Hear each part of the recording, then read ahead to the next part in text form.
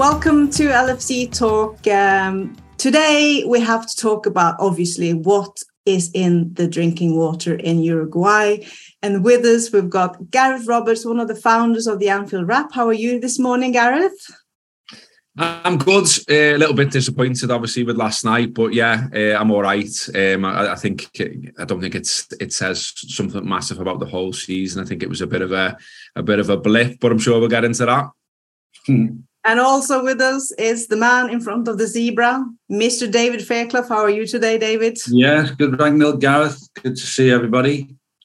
And whoever is watching this on YouTube, we also have with us Marley Rose here on my lap. So it's a four-leaf clover today. I don't know if Marley's going to say too much about headbutting, but we certainly will. Let's start with you, Gareth.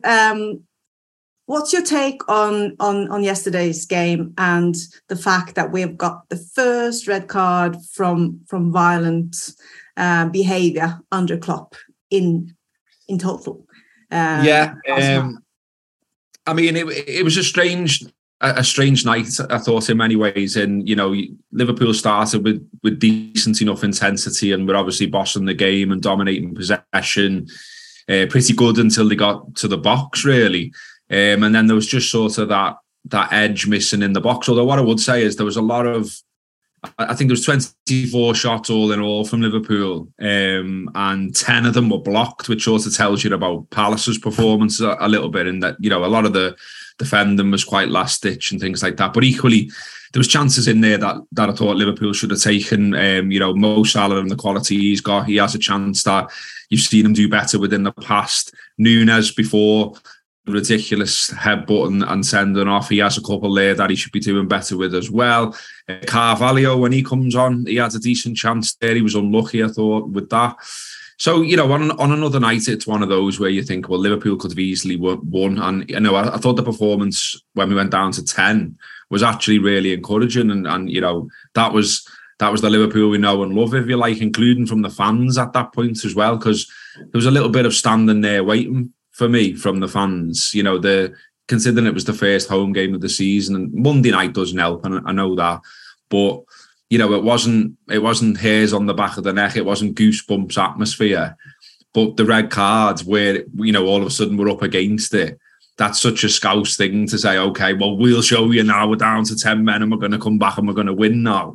And it was like, well, if we could have embraced that a little bit earlier and got behind them in the same way earlier on, who knows? So that was a little bit disappointing. But yet the red card's ridiculous. And as you say, first one for violent conduct under Klopp, which tells you about how he runs the team, what he says to the players. And I can remember a question a long time ago, one of the journalists way back when said to Klopp about sort of the darker arts of the game and about getting stuck in and, you know, all that British stuff, if you like. And he basically said that it wasn't for him. He said he doesn't want his sides to play that way. He wants them to be aggressive in terms of pressing, in terms of their energy, in terms of giving, you know, the other side no time to play whatsoever. But he's not into that kind of stuff. And, you know, when he said afterwards he's going to have a word with the player, you can imagine it would be quite a stern one, because to get sucked in by the centre half in that way, I mean, I'm sure David's got plenty to say on it about, you know, how he would have been treated as a player over the years.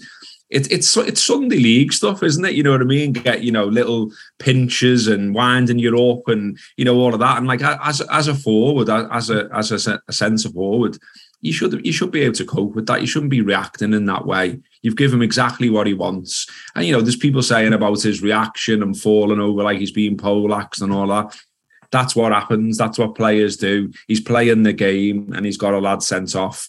And they've nearly won it as well, by the way, when they hit the post from Zaha. He looked like he went with his wrong foot there, really.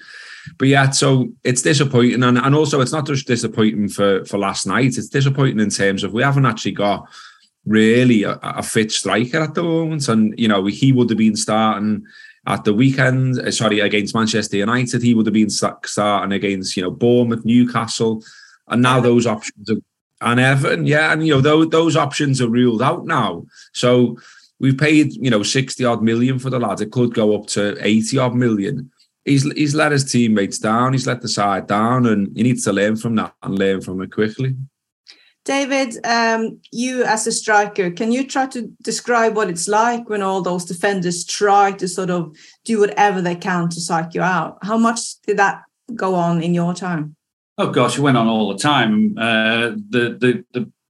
The main difference in our time was there was no VAR, so things were going on outside the line of the referee's eyesight, and so players got away with all kinds of different things. But there's no hiding place these days. And granted, Tini himself saw it last night, so it wasn't clever on Nunez's part to do it so blatantly. But we were afforded opportunities to sort our own battles out on the pitch. The game has changed, and it's something I believe he's had a little bit of a record for. He can be a little bit fiery, and maybe that was in Palace's pre-match plan. And it's something that clearly he has to recover from and pick up and kind of play the Liverpool way, Liverpool game, because as Gareth said, Jurgen doesn't endorse that style of play, so he'll not be here very long unless he picks, he learns from this lesson. And it's a tough lesson to learn. And maybe the good thing is that it's come very early in his Liverpool career. There has been situations in your time as well where the managers come up and said, we'll have a word about this tomorrow. How would the player feel at this point? He can't have slept well last night, can he? No, he'll be very disappointed. I'm sure his home debut, he would have been really looking forward to it. Would have wanted to start off on a high note and not something like that. Thankfully, I never played for a manager who I believe has the anger and the ferocity of Jurgen. I believe he has quite a temper. I'm told from someone within the club. So you wouldn't want to be on the other end of Jurgen's thoughts this morning, I think, because it did cost the team. We could have quite, not easily, but I felt confident that we could get a couple of goals last night, even in the second half. We had a little chat in the halftime break, and none of the little group I was with felt that okay, we'll get over this. So to lose a man 10, 15 minutes into the second half, that he's cost us the game ultimately. But as Gareth said, we did come on fire playing with 10 men, both in the stands and on the pitch. Is that something that you would say is like a typical Liverpool thing as well? That like I'd say, we can do this. We will show them. Well, we've probably played better against 11 than sometimes when we've been playing against 10, because Liverpool played against 10 men on a number of occasions last season and didn't look capable. But last night, actually, it was a case of looking and saying, who has got the one man light? Because Liverpool's effort was brilliant, and you just wish that, I know Gareth touched upon it earlier on, that we played maybe with a little bit more of that intensity in the first half. I mean, there were good things to enjoy in the first half, but there was still a spark missing for me. Not sure that the midfield balance wasn't quite right. They're not a bad team, Palace. I was talking before the game last night. I remember Palace coming to Anfield last year under Vieira. They play a different game. They've got some clever players. They're a fit team. They don't just sit back and let you sort of try and withhold and look for the draw. They do look to win games. So it was always going to be very, very difficult. And I just thought the team selection was wrong, probably for the opponent that we were playing. I'm a little bit terrified in terms of how many games he will be punished by. I remember Dembele had a pinch towards the eye of a player and got 6 games, if I remember right. Could we look into something like this? Could it be that bad? Because it was such a direct, violent behaviour. Can we look at more than 3 games, do you think? Personally, I don't think so. I don't know what Gareth thinks, but I don't see there was no sort of add-ons to what he did. It was a red card offence. You're off. He didn't make a song and dance about it. Thankfully, Milner was on the scene very quick and just said, take the card and get off. So with that in mind, for me, three is a tough. Yeah, I'd agree with that. I think I'm not defending right, because there is a reaction there, and he'd also had a bit of a go just before that where he tried to throw his head backwards. There's a little compilation going, isn't there? I don't know if you've seen it, where it's showing the interactions between him and the defender all the way through the game, and it's a classic centre-half performance. He's in his ear all the way through. Núñez clearly gets wound up. I thought he was wound up generally watching him. You look at him when Palace scored their goal, and it was a good goal, by the way. And he's waving his arms around, and he looked frustrated in terms of, he should have scored, like even the one where he's at the post. He should put that away. And I think he was absolutely desperate to impress. It was his home debut. He's got the big price tag around his neck, all of that kind of stuff. I think he was going out there really pumped up and wanted to show, this is why Jurgen Klopp's paid this money for me. And I think it spilled over into the wrong way. So maybe not just a chat with Jurgen this week, maybe a chat with the club psychologist as well. Just talk about the old inner chimp, as Steve Peters calls it, because I think that escaped out of its cage for Núñez last night.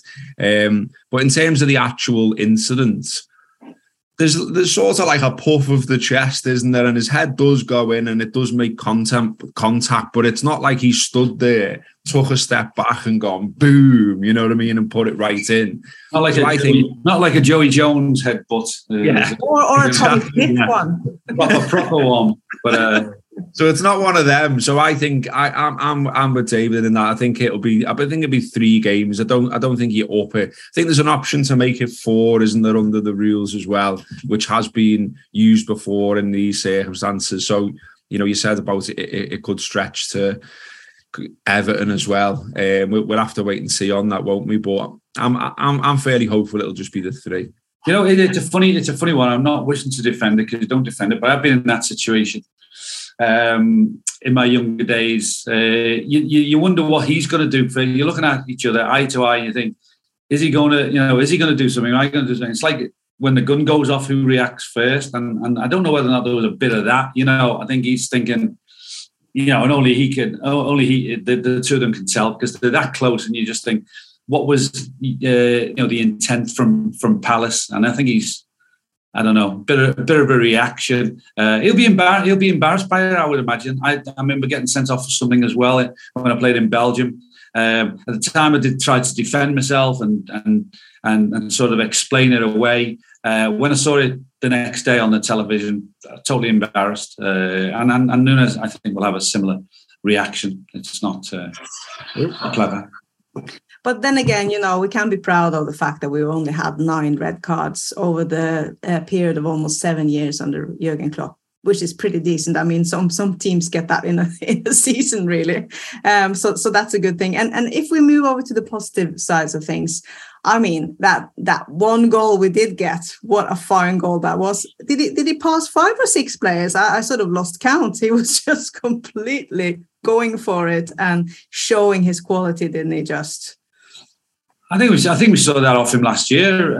That type of move where I think it's in every game, but we saw it straight away. That is his style. He isn't sometimes intent on going direct. He will skirt around, look for the opportunity where he'll lay off. He's a clever player. I mean, we've all really taken to Diaz, and it needed a little bit of magic at the time, because they then put that wall up, they bedded in and looked like they were going to hang on to that, try and hang on to the 1-0. So it needed something special, and, cometh the hour.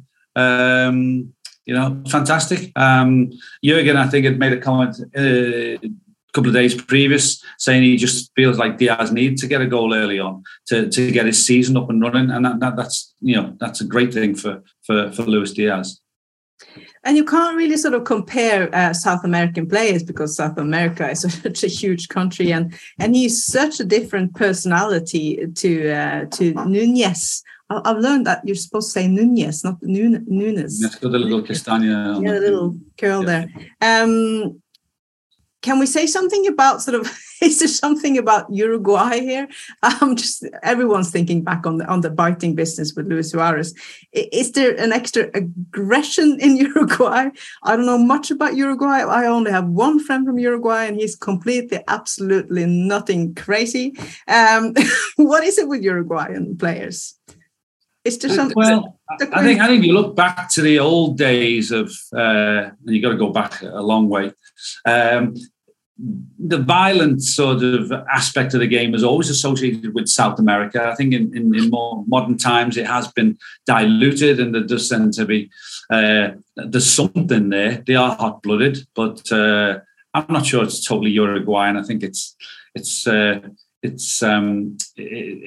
coincidence. I would say that we've had our previous Uruguayan star who got himself into a bit of hot water from time to time. Yeah, it's a good thing that perhaps that Darwin didn't bite him last night, because God knows what the punishment would be for that now in these days. But I think it's nice to have that fire, some fire, isn't it? And Diaz has that. His work rate, his chasing back, his attitude is amazing.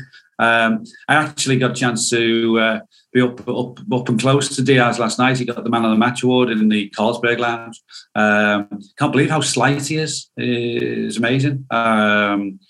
He looks much bigger on the pitch, but he's something special for me. Yeah, his nickname was Noodle, wasn't it?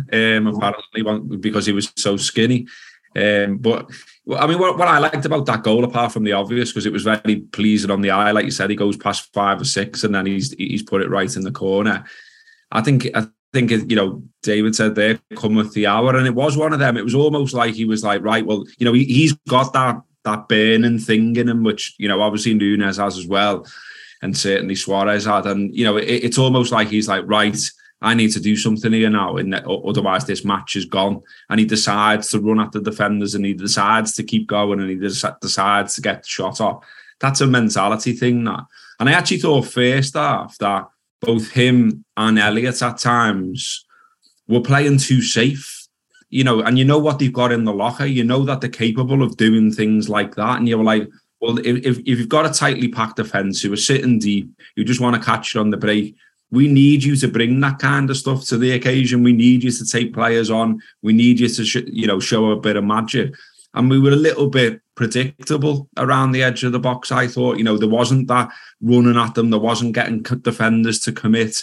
Harvey Elliott a couple of times just thought, play the ball inside, when you were like, take the lad on. I know I've seen you do it. Or crack a shot, because, Harvey's got a shot on him as well.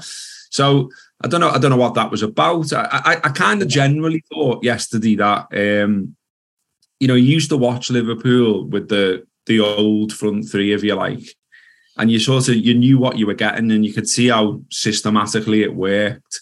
And I think last night you were looking at it going, I can't see systematically how it works. And that's going to be the case, isn't it, with bedding in with Nunes. And I actually think, they almost didn't know how to use them at times. And there's a couple of times they went long, and I was like, well, I hope that doesn't become too much of a thing. And actually, Salah wasn't involved enough last night in front of goal. I mean, I mentioned earlier that he had an effort, but, he looked good. His touch was good and things like that. But it looked a little bit too easily nullified. So I think they've got to work on that, how that's going to work. And again, going back to the disappointments of him being sent off, we've now got at least 3 games where they can't work on that during a match, which is the most important time to do it. So that it's disappointing, both in terms of last night, in terms of the ban he's going to get, and then in terms of after the ban, he's sort of extended his bedding period now as well. So it's, all round, it's a big blow that he got sent off. Yeah, that's all very true, Gareth. I just going back to one point you made. We were sitting there in the first half, and I was sitting next to Roy Evans, and Roy said, we don't have, we don't have anybody who goes direct and takes people on, and that was a feature in the first half. You thought, have a go. We knew what their plan was. I don't think it was a rigid back line. I thought, I wouldn't want to be too unkind to Palace, but still in all, we needed to be more direct. And you can't against packed defences, you can't play it slow. You've got to scare people. And a couple of times there were a little bit of link play directly in front of us on the left side where they got into that little crossing position. But sometimes as well, getting into those crossing positions, our crosses were poor. And that's, it's something that there was something missing clearly last night. And we've got to sharpen up. I always felt that this season was going to be tough. On the back of last year, the expectancy level is massive. And to attain that, the level of last year and keep that real challenge going with Manchester City, I was always thinking, hoping that we were going to be able to show it right from the off. I think we're going to have to, I think take the good with the bad for the moment until things settle down. But also we've been a little bit unlucky. I mean that iffy penalty we got against Fulham, we hit the woodwork there. We hit the woodwork again last night. The margins are so small, so we have started off disappointingly. Only taking 2 points out of the 6. But if you think about it, we're sitting in the 12th position, but guess who's at the very, very bottom? That's Manchester United that we're meeting Monday next week. And I mean, they've only scored 1 goal. They've let in 6 already in 2 rounds. What's going on over there? Well, there's been a lot said about United's problems over the last couple of weeks. But for a game against us, the fans are going to be up for it. And it'd been great if we were going there with 4 points, but now they're talking, the incentive for them is, win against us and they go above us. So they'd want, we play that game, don't we? Tit for tat. I mean, they'd love nothing more than to leapfrog over Liverpool. So it's become, we've added a little bit of fuel to their fire, but still they have massive problems and they are a very ordinary team. Yeah, and it will be interesting. Gareth said about working our game plan out. Hopefully, Robbie Firmino's fit for next Monday, and we look something of something that we're kind of used to a system that we're used to playing with. What do you think, Gareth, about Monday's match? Will they step up just because it's us, or do you think we will hammer them?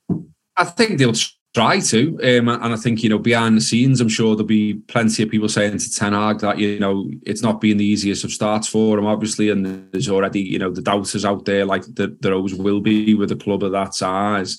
But I'm sure, as I say, there'll be people saying to him, you go out and win that. That's a huge stick and plaster. That'll all of a sudden morale will be much different. All of a sudden the conversations will be very different. And as David says, it'll be Liverpool then who's the crisis club with, only 2 points from 3 games in the Premier League, and no doubt City will win again. And so, they'll be talking about the gap, etc. I think it's a huge game, for that reason. But I think, what we've all enjoyed about Liverpool, I think, over the past, however many years now, where we've been regularly challenging is their mentality. And, I think you saw that at 10 men last night. They could have easily won the game at 10 men. And that was the Liverpool we know and love at that point. And I think that Liverpool will emerge at Old Trafford. And, there's nothing Man U can do, I don't think, really, that would surprise you because of the players they've got. There's only so much he can do, the manager, and we're seeing that already. You can basically bring in who you want with that group right now, managerially wise. There's just too many of them who aren't good enough. They've made the mistake that Liverpool made in the past, where they started to sign players who aren't really of the standard for the club they are, and they've got that many there now that it's going to take a few years for me to turn it around. So it won't be turned around by next. It won't be turned around by next Monday. And I think there's still a poor side. There's clearly issues. There's all stuff coming out in the press all the time. So they've got like a very leaky dressing room in terms of, people talking behind people's backs. It doesn't feel like they're very together in general at the club from top to bottom. Whereas at Liverpool, you would say they are. So, okay, last night, we haven't even mentioned it on this show yet. There's 10 players missing last night. And then you've got Gomez and Henderson, who were deemed only able to come on as substitutes. But when they did come on as substitutes, you saw the difference. I mean, we were all surprised, I'm sure, to see Nat Phillips lining up. And, he did okay, but ultimately, he's caught for pace on the goal. And one of the things Gomez has got is pace. And I thought Gomez looked good when he came on as well. So did Henderson. So if we could have a little bit more fortune around, availability of players, if we can get Firmino back, if we can get Gomez back and Henderson, all of a sudden the first team looks a little bit more recognisable. I think we can go there and win 100%. But, quite right to say that, their fans will be up for it. The manager will no doubt talk the team into it. But we saw last time we went there that quite easily, and we've seen it this season already as well, their heads go down quite quickly. The morale isn't in the right place for them. And I'm sure whatever gets said, if we can go there and get an early goal again, like we did last time, we can go and win them, beat them comfortably again. Maybe not 5-0, but here's hoping. 6-0. I wouldn't disagree with anything you say, Gareth. I think it's we will go with, despite our problems, for the most part, we'll go with a system that we'll probably be quite comfortable with, and I'll be quite familiar. There might be the odd little change in midfield, but no, I fully expect Liverpool to be. It's an easier game for us than them. I think they've got, as you say, the problems that they face. They're not going to heal in 6 days. There's too much wrong. You said, David, that you always predicted this season would have a difficult start, but where do you two now see us in terms of the end of the season? I know it's a long way to go, but I just can't stand people writing Liverpool off after 2 rounds. It's just like ridiculous thinking about it. I think when I saw the fixture list, I didn't think really particularly it was a difficult fixture list. I did think we would get through the games, but I just thought from a mentality thing to be totally in tune with what they had last year. It was such a massive effort, the intensity week in, week out. Just hope that, would they be able to, get to those, at what point would they get to those levels again, or will they get to those levels again? But I didn't expect them to start with 2 draws. I did expect them to start with 2 wins. Even, with the United game, I thought the start for us has been quite kind. I think so. But it's just being a Liverpool player and handling that expectancy and the battle that you get every week. It's been said down the years. For everybody, for everybody else, it's their cup final when they play against Liverpool every week, and Liverpool players have really, really got to be up for it. And at the moment, maybe we're just not quite at that point, on sort of running on auto kind of thing. Are you still confident we'll win the league, Gareth, this year? I mean, you shouldn't be right. You're right to say you shouldn't be writing anything off after 2 games. That is daft. But equally, it's hard psychologically to look at it and say, well, it isn't a blow to not be taking full points from Fulham and Crystal Palace. They're games you've got to be looking at and saying, if you're going for the title, you've got to win those games. So to be 4 points behind Man City, knowing what a machine they can be at times, is disappointing and is tough to take. And, when we've had 2 seasons in recent history where we've lost the league by a point, and we were bemoaning draws in both of those seasons, then to get 2 so early is obviously disappointing. But equally, if we flip it to the glass half full, last season we came from 14 points behind Man City to take them all the way to the wire. We reach all the finals, we win 2 cups, etc. So, we know that this team, this group can get momentum and can get on a run and can start clocking up lots of wins. We're capable of beating Man City as well. So it's not done by any stretch. But what I would say is there are clearly some issues that, could derail the season. It's touch and go where they go. I mean, Dave mentioned the midfield before. And for me, having Thiago in midfield is transformative. He's a brilliant player. And all of a sudden, Liverpool look a much better side when he's in the side. So to have him out already is a blow. And when you look at his record, unfortunately, in recent years, he's playing sort of 50 and 60% of a season rather than the whole season. So, there's a track record there of saying that's likely what you're going to get from him, and you've got to be able to deal with it. And then there are other issues there as well. You know, Milner's 36 now, Henderson's 32, Kite is unpredictable. And then after that, really, you're starting to talk about young lads in terms of Curtis Jones, in terms of Elliott, etc. Chamberlain's not fired for a long time, really, for me. I thought he might have gone this summer. So, you know, there are lots of question marks there. And I totally understand why there are plenty of people getting themselves in a state about why Liverpool haven't signed a midfielder in this window. I think if they were being able to get one out, I think that's perhaps one of the issues. So I thought it was nailed on Chamberlain would go. And I'm actually quite surprised he's still here. There was even talk Naby could go because he's down. I think he's down to his last 12 months now. So I think they planned on shaking up the midfield. And you go back to, we were linked with the lads heavily, weren't we? We went to Real Madrid in the end. I can't pronounce his name. I've already embarrassed myself on a show this morning. Look, Dave's the pro there. But, you know, we were heavily linked with him. It did seem we were in for him and he chose Real Madrid. But we know that this is how they work. They don't want to take a second or a third option, which Liverpool have done in the past. They want it to be nailed on as much as possible that this lad we are going for is going to come in and improve the team 100%. But I mentioned most of the midfield there. There's a question mark about so many of them. And I think that's an issue. And who ends up on the pitch on a regular basis in the middle will be really influential on where Liverpool go. And like I say, the Thiago thing's a real blow for me. Yeah, Thiago is a massive blow. I mean, it's undoubtedly his ability is amazing, and I think he gives us something really different. But that's a blow, and because of that, I just wonder whether or not he might. I don't know whether they might surprise us and just come up with one that they've had their eye on, or make the commitment earlier than maybe they had plans to. A number of people have said it.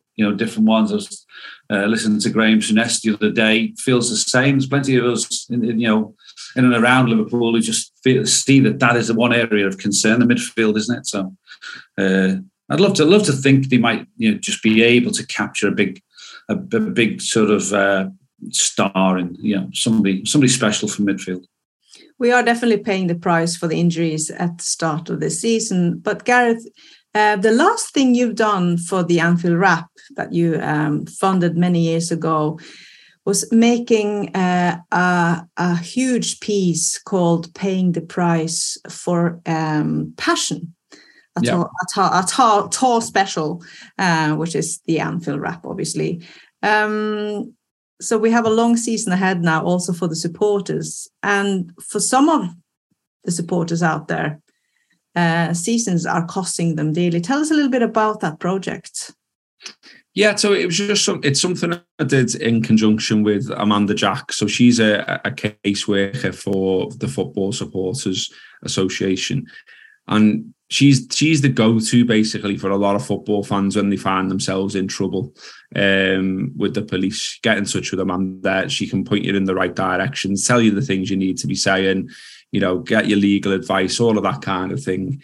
And I'm sure a lot of people seeing that, there's been a lot of talk in the mainstream media about a growth in violence and disorder around football matches, a growth in cocaine usage, a growth in, basically unacceptable behaviour around football. So we thought we'd have a little dig into it, really, and look into, the whys and wherefores. But what I wanted to get into was really the motivation for that kind of behaviour and why people end up in that place. And what we found interesting was that a lot of people start from a position seemingly of, they support the football team, they love the club, they go to games, they start going home and away, and they just get dragged into a lifestyle, really, and then find it hard to get back out again. So what we were able to speak to a series of people all around the country who've been involved in football violence, who've ended up being addicted to cocaine, who drink too much,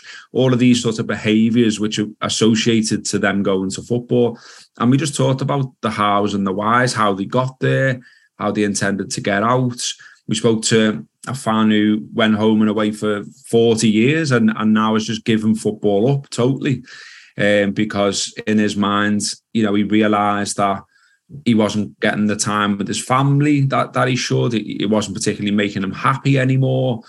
And he's walked away from it. So he talks about that experience. We spoke to a football officer who goes home and away with clubs in Lancashire. He was brilliant, actually. And, he talked about building relationships with fans, talking to them about why they act like they act, trying to nip things in the bud. But, you've seen stuff from for instance, the head of football policing in this country is Mark Roberts. Now, people who will have seen my stuff on the Anfield app in the past will know I'm no fan of how he is about football fans, because his answer to everything is more bans, more police, more people in cells, etc. We literally had a football officer there who's on the front line, if you want to call it that, who said he didn't think we can ban our way out of this problem.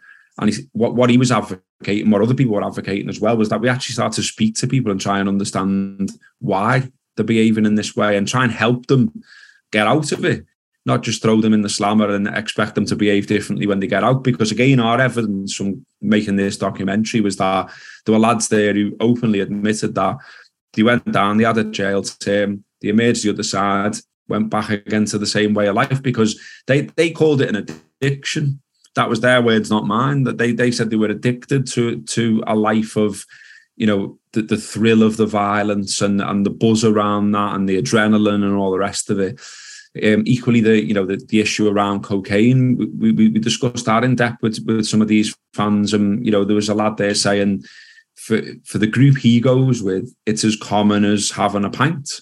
That's how it's viewed, and this is a Class A drug and a highly addictive drug, and also one where the police officer said on the show, it's never better than 30% actually cocaine, and the rest of it could be anything. Do you know what I mean? And people are taking this on a regular basis more and more, and we're seeing this shift in behaviour.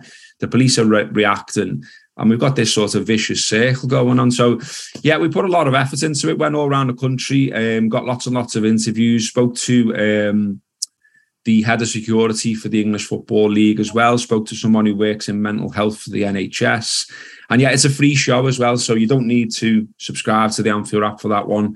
It's available there for nothing on all podcast platforms. It's on Spotify as well. And as you say, it's called Paying the Price for Passion. I've had a lot of good feedback about it, and I'm really pleased how it's turned out. Hopefully it sort of sparks a conversation around it all. What a meaningful thing to do, David. Yeah, most definitely. Obviously, that people can look at football sometimes in its purest, form, but there are a lot of issues going on around football, and it's not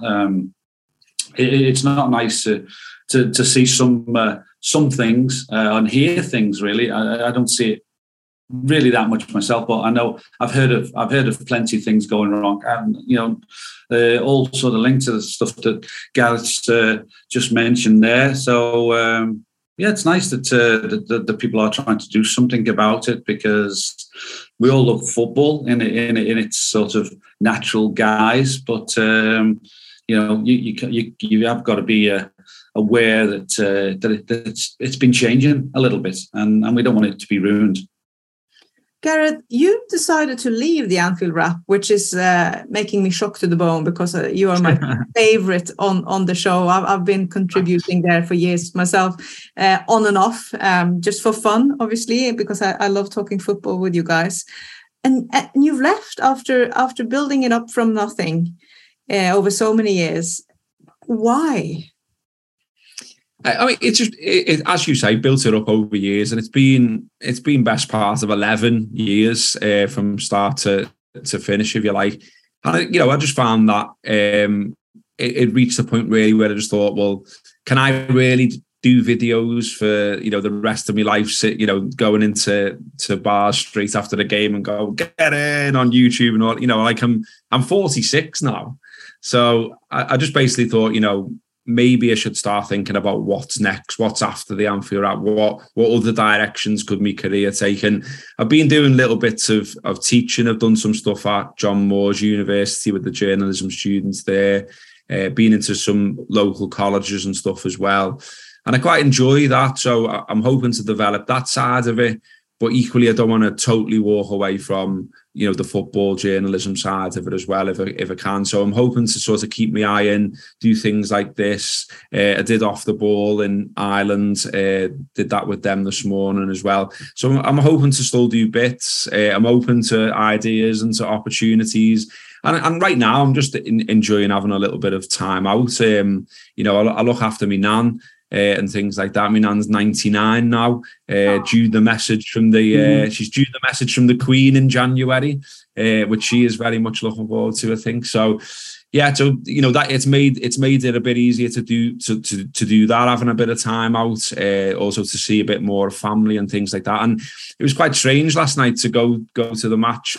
So there's a fan every once again and have a few pints with my mates beforehand, go straight home afterwards and not have to sort of record anything or write anything.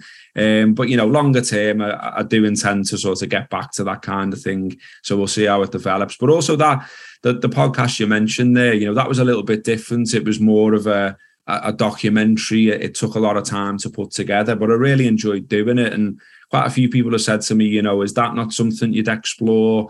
And there's one or two ideas around doing more stuff like that. So I've been speaking to a few different organisations about maybe doing something for them. So we'll see. There's lots of little irons in the fire and little conversations taking place. But for now, I'm just having a little rest. Oh, well, you will be some scoop when somebody scoops you up and bring you onwards from now, because you are a superstar when it comes to football. And we are very, very, very lucky to have you on this morning on the LFC Talk. Gareth Roberts, it's been a pleasure seeing you again, even though we are in different countries at the moment, but that's not going to last for very much longer because I'm on my way back to Liverpool, hooray, after a rainy summer in Norway. And David Fairclough, thank you so much, as always, for being the true hero of this podcast. Have you got anything exciting on for the rest of the week? Oh God, a bit of this and a bit of that, Ragnhild. It's like Gareth, a few irons in the fire. There's a few things popping, you know, bobbing up and down, and sort of keeping me involved in a variety of things. So not all football, but the football will feature at some point, I'm sure. Well, let's just cross our fingers that the ban on Nunez isn't too bad. We will know probably in a few hours or days. How long does this sort of thing take? How long do we have to wait before we get the verdict? 8 hours, I think, maximum. I think before you. Yeah, they act pretty quick on these type of things, don't they? They give you something quickly and then say you got so long to answer it. Otherwise, they just say send the letter in the post and he'll have it probably tomorrow. I would expect. Yeah.